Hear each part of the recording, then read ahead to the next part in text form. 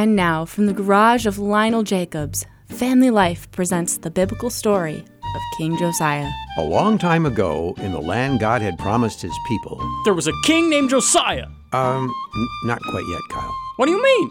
That's who Sam said this story's about. Yes, but I think for this story there needs to be a little more context. Oh, context. Right. Continue. Thank you. As I was saying, a long time ago, before King Josiah, in the land God had promised his people, God's servant Joshua led the Israelites to glorious victory. They took the land and divided it up amongst themselves.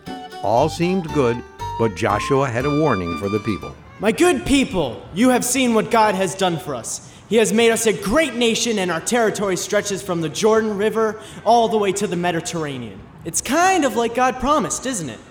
Now look, I'm getting old. I remember being a slave in Egypt. I remember the golden calf. I remember God using the cloud to lead us through the wilderness. I've seen what happens when we obey God, and I've seen what happens when we don't. You see, all of this new land God has given us, if we follow him and the law he gave us to follow, we will never be removed. Yeah! But if we turn away from God and follow the false gods that were here before us, let's just say that the false gods didn't do our enemies any favors. To sum it all up, do what God says and don't get all mixed up with the evil practices of those who came before us. After giving the nation of Israel these warnings, Joshua died. The people heeded his warning, and they lived happily in the land for a while. Hi there. You new in town? Me? Oh, no. My family has lived here for generations. Generations? But we just took over the land like a few decades ago. Yes, well, I'm not an Israelite like you. I'm a Moabite. You worship your God, and I worship all of my gods. See? Hello, cutie. Welcome to our lands. Aw, thanks. You're cute, too. It was about then that the Israelites started dating the people who lived in the land before them. After that, they got married, and the false gods that once were hunted down and destroyed by God's people were found all over the place. And Israelites were starting to think, You know, these false gods are kind of fun. I mean, my wife sure likes them. I might as well start worshiping them, too. And just as Joshua had warned, this led to serious trouble. For generations, God's people would turn away from him and follow other gods. Then raiders would drive them from their homes. Then they would turn back to God, and God would help them until they turned away again.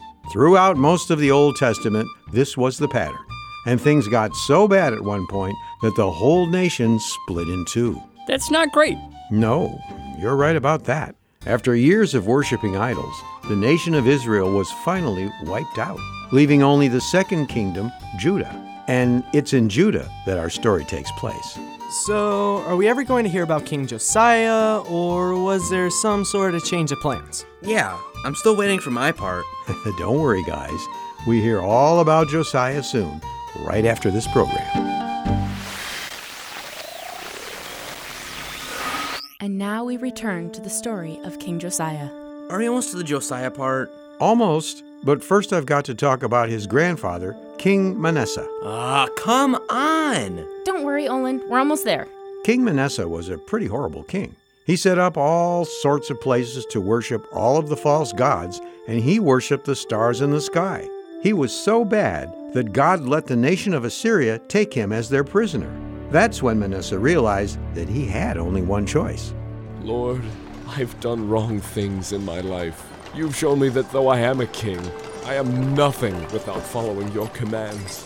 Please set me free from these chains, and I will be your servant, and yours only. I beg you, take me home to your holy city, Jerusalem. God heard this prayer, and he knew that Manasseh really meant it. And so he caused King Manasseh to be released and brought back to Jerusalem, where he told his people to only worship God, and he did so until the end of his days. King Manasseh's dead. Long live King Amon. King Amon? But what about Josiah? He's coming a little sooner than you might expect, too. Sam's right. King Amon started off just like his dad. Instead of worshiping the one true God, he worshiped idols. But unlike his dad, he didn't turn from his wicked ways, and it was only 2 years into his reign when he was murdered by his own advisors. Wow, that was quick. That it was. At the ripe age of 24, Amon passed the crown to his son. 24? That's not old at all. How old was his son? 2? 8, actually. And now that I'm finally part of the story, it's time to make some changes around here. Changes, Your Grace. Yes, indeed. I may not be very old, but I am not blind. I saw how my grandfather and dad lived, and how God dealt with both of them. I therefore have decided that the one true God of David, Moses, and Abraham is the one that we should all serve. Not so fast, Your Grace. You still have a bit of growing up to do before you start making any big decisions. Aw, do I have to? Well, the Bible says here that you didn't really get started in making changes until you were about 20. Fine, as long as you think it's worth it. Of course. During this time, Josiah learned how to rule as a king, and more importantly, how God wanted him to rule as a king. He did everything he could to learn about God. But as God's law hadn't been followed in many years, it had kind of gotten lost. Wait, the Bible got lost? How did Josiah learn how to live for God then? That's a good question, Kyle. And I have to think that it was by talking to the priests in God's temple, as well as just praying to God regularly. Okay, so I grew up and learned a lot. When do I get to fix the kingdom? Right after this program. And now we return to the story of King Josiah. After many years of study and preparation, King Josiah was finally ready to make some big changes in his kingdom. It's about time. Longest 12 years of my life. Oh, King, what is your first decree?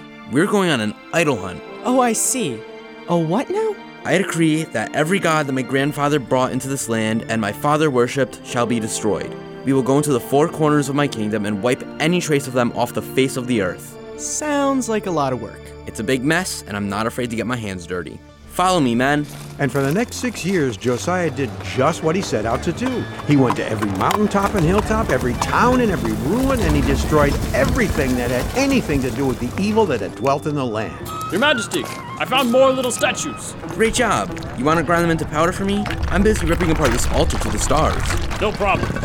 Ah! Sorry, just smashing these idol worship poles. Poles?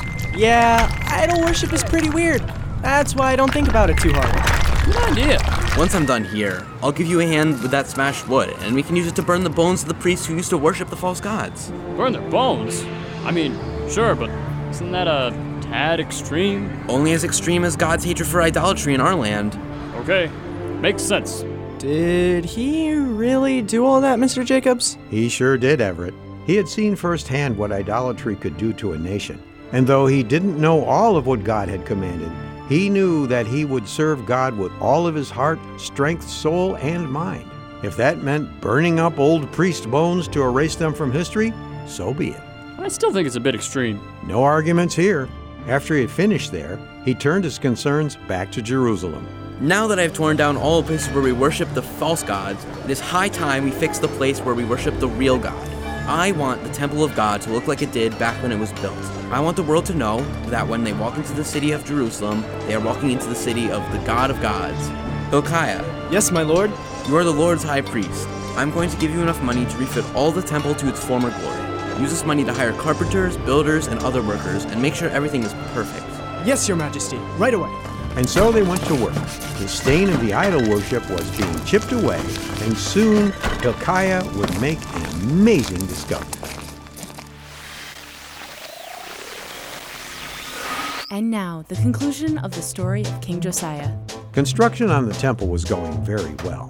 Carpenters replaced broken beams, workers hauled out all of the remnants of altars to idols, and cleaners were hard at work, purifying the soiled temple walls. The high priest wasn't standing by and watching either.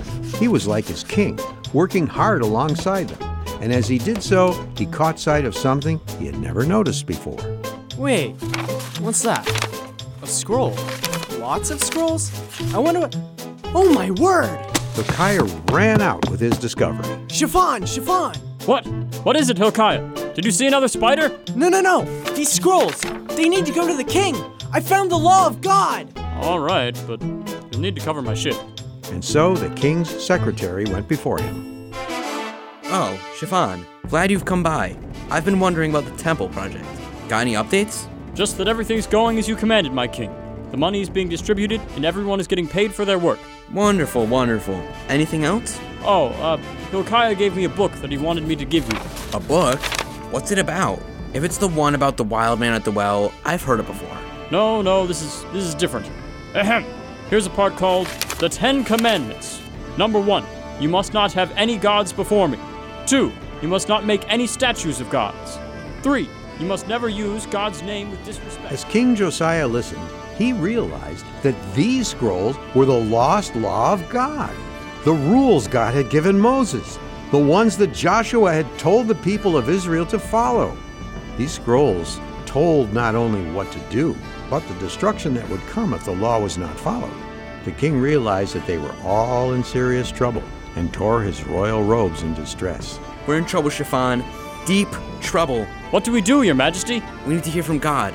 Do you know of any prophets? God always talks through his prophets. They share the messages that God has for us. I don't? Maybe Hilkiah knows of somebody. Yes, good. Take him with you, along with your son and Abdon. Find out what God wants us to do. I have a feeling it's not good news. And so the king's servants and the high priest found a prophet and went to meet with her. Hello? Good evening, ma'am. We're here to ask you something. Provided your name is Huldah? That's me. Come on in. Great! Wipe your feet, guys. Oh, right. Thanks. So, you have come to ask me what God has to say? That would be helpful, yes. Here's what God told me to say. He said, I am going to bring disaster to this land and its people. All of the curses you read in that book will come true. Because of all the evil they have done, testing my rage, I will pour out that rage on the land and I will not be stopped. So, we're toast is what you're saying. There's more. Tell the one who sent you that because he has humbled himself and tore his robes and wept before me, I have heard you and your prayers. This destruction will not come during your lifetime, and you will die in peace. That's it? That's what God said? Yeah, pretty much. All right, gather all the people. They need to hear the word of the Lord. And so King Josiah went up to the temple and read the law of God, and everyone, from the greatest to the least in the kingdom, heard it. And on that day, King Josiah promised God that he would follow his law with all his being, and the kingdom did the same. And so from that day until Josiah died, the kingdom lived in peace. So, is that it? Is what it, Olin? The story of Josiah, the kid who became king and taught everyone to follow God's rules? Isn't that enough? I mean, I guess, but most Bible stories have people doing things like getting thrown to lions, or killing giants, or building an ark or something. Yeah, it's a good story and all, Mr. Jacobs, but I guess what we're saying is it's no wonder that this story isn't in most Bible coloring books. Yeah, so why did you think this was a good story to act out this morning? Good question, Everett. For one thing, the story is about a great king who did what was right, even though it wasn't easy. That's worth learning about by itself. But another reason is I think we can learn from Josiah's example. Example? But we're not kings. Maybe not, Olin. But we are still under God's laws. And like King Josiah, we have a choice. Do we follow God, or do we follow our own hearts? Yeah, I was thinking about that earlier. Josiah had two examples in his life that he could have followed, his dad or his grandpa. The Bible doesn't tell us how well he knew his grandpa, but I suspect that he must have learned something from him if he turned out so well. There's a good chance, Sam. Another person that he might have learned from is his mother, but the Bible doesn't say. That's worth looking into, though. Where can I find this story? There are a couple places. 2 Chronicles 34 and 2 Kings 22. I'll go check that out, thanks. Okay, but is there any other reason this story is important, Mr. Jacobs? Still not convinced, Kyle? Let's just say I'm being thorough. All right. Another lesson that I get from this story is its message of hope. Hope? Sure. It's not easy to live for God when that's not in your family's history, let alone your culture. The lands of Israel and Judah were packed full of all sorts of evil things related to worshiping idols. Like what? Well, stuff that isn't very kid-friendly. Oh, like bad movies? Kind of, Olin. That's a good way to put it. Anyway, when your family is involved with things that go against God's commandments, it can seem impossible to escape that kind of life. But like it says in Matthew 7:7, if you look for God, you will find him. And if you ask for his help and forgiveness, he will give it to you. Kinda like King Josiah did. And he was a kid, just like us. Right. And who knows? Maybe you'll be able to help the rest of the family find God's forgiveness as well. In the meantime, love God and love others. Wait, I know that one. Luke, 10:27? Very good, Kyle. I think it's in Matthew too, but we already did a verse from there, so, 37. Right. Well, I've got to go, Mr. Jacobs. Thanks for the story and having us over. Yeah, me too. The pleasure was all mine. Are all of you guys done with the radio then? I think so. You guys? Yep. I am. Pretty sure we are. Why? I was just thinking of asking. Right. I'll turn it off. Many thanks.